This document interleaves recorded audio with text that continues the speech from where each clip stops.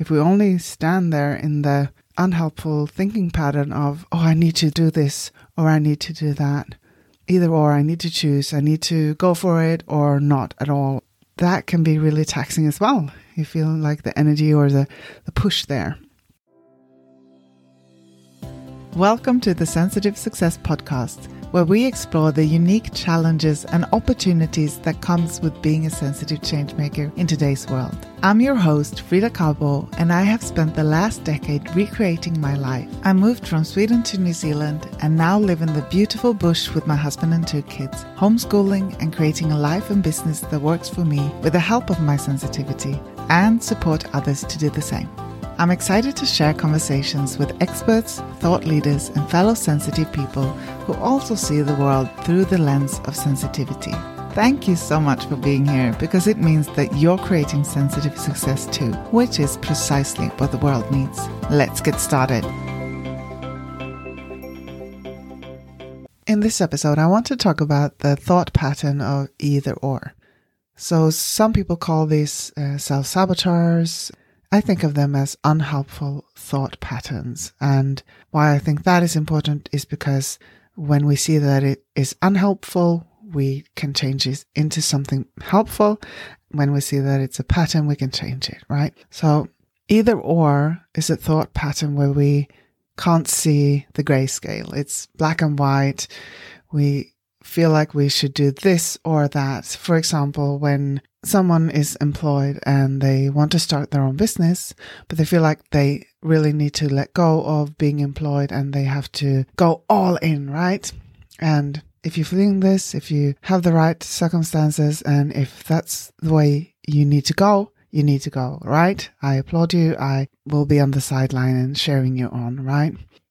But if you feel like that is a bit too much, especially as on us highly sensitives, it can be a bit much on our nervous system to have that kind of pressure. And also put that kind of pressure, like if you don't have any other income, or if you don't have savings or a security net around you, maybe like me, like a husband that supports you while you get up running. I wouldn't be here without him. In that sense, I wouldn't have done my journey in the way that I've done it without the support and the economical support from him. And yeah, that's all right. But if we don't have that, or if we don't feel comfortable in that, then we actually don't have to jump, right? Take the leap, make a jump, see it everywhere. But it can also be a self-saboteur, because you feel like the thing that you want to create is so big and so far away that you really need to take a big leap to go there. But the unhelpful thought pattern of either or is when you see like, oh, I need to stay in this employment or I start my business. I totally understand. It's so nice to let go of something that doesn't work and start something new. But what we can do instead is see, okay, why don't we do both? Can we look at being specific? Being unspecific is another unhelpful thought pattern. So if we can be really specific in what we need, how much money do I actually need? Can we make it work with my partner's income if that's an option for you? Or if not, how much do I actually need? And then make sure that you either have savings or you have a part-time. You don't have to stay in the employment you're in right now if it's really taxing on your system, or if it's taking a lot of energy from you. You can actually look for a solution where you can find something that doesn't tax you as much, that isn't as intense on your system, and still make it work. And really be specific about how much do I actually need, and how much space can I create for this new thing that I want to create without putting a lot of pressure on it. And yeah, I get it. Sometimes we need to put the pressure on. Sometimes we need to take the leap, jump, and really put ourselves out there and really do something that we can't step back from. But also, I know for my nervous system, I need to feel safe. I need to know that what I'm doing is going to impact people in the right way. And there's quite a big learning curve on starting your own business if you've been employed your whole life, or if you've been employed or at school where someone else tells you what to do and someone else is in charge. When you start your own business, it's kind of like when you start homeschooling, like I have with my kids.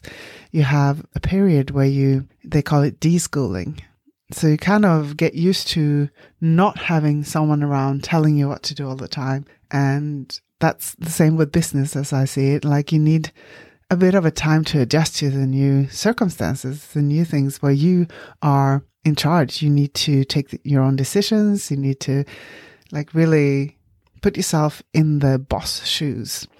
And that can take some adjustments. And I know, as sensitive or as the way I am, for me, sometimes things take a bit longer before I really step into them. But when I'm there, I have so much more to give. So I hope that you're feeling that as well. Like if you're feeling like you should be somewhere else, just give yourself some love and give yourself some space and say, it's okay. You don't have to have it all figured out. Just take the one first step.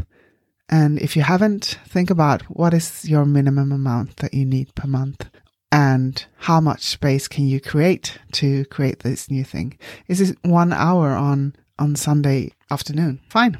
And then that hour becomes really precious for your new project or your new business or your new experience. Yeah, just explore what is your smallest next step. It doesn't have to be that big, mind-blowing, life-turning event. It can be one step in front of the other and just taking those small steps. And who knows? You might get there sooner than you think. But if we only stand there in the unhelpful thinking pattern of, oh, I need to do this or I need to do that, either or, I need to choose, I need to go for it or not at all, or that can be really taxing as well. You feel like the energy or the push there. So you have to feel into what feels good to you. If you feel like, I need to jump, that is definitely what I need to do, then do it. Why not? If you have what you need there, just explore. It's a playground for growth.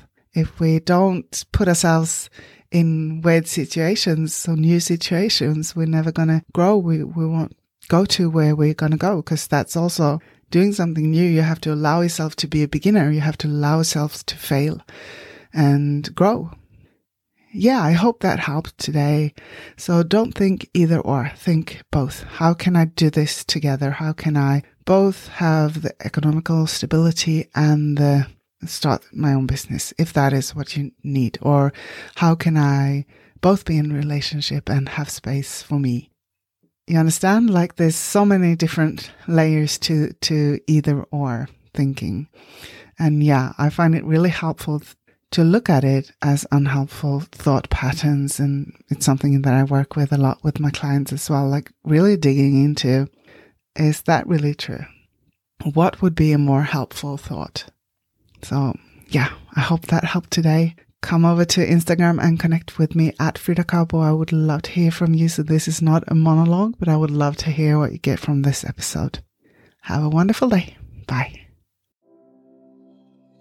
Thank you for listening to Sensitive Success. If you enjoyed this episode, please leave a review and share it with someone who could benefit from this message. And come over and connect with me on Instagram at Frida Cabo.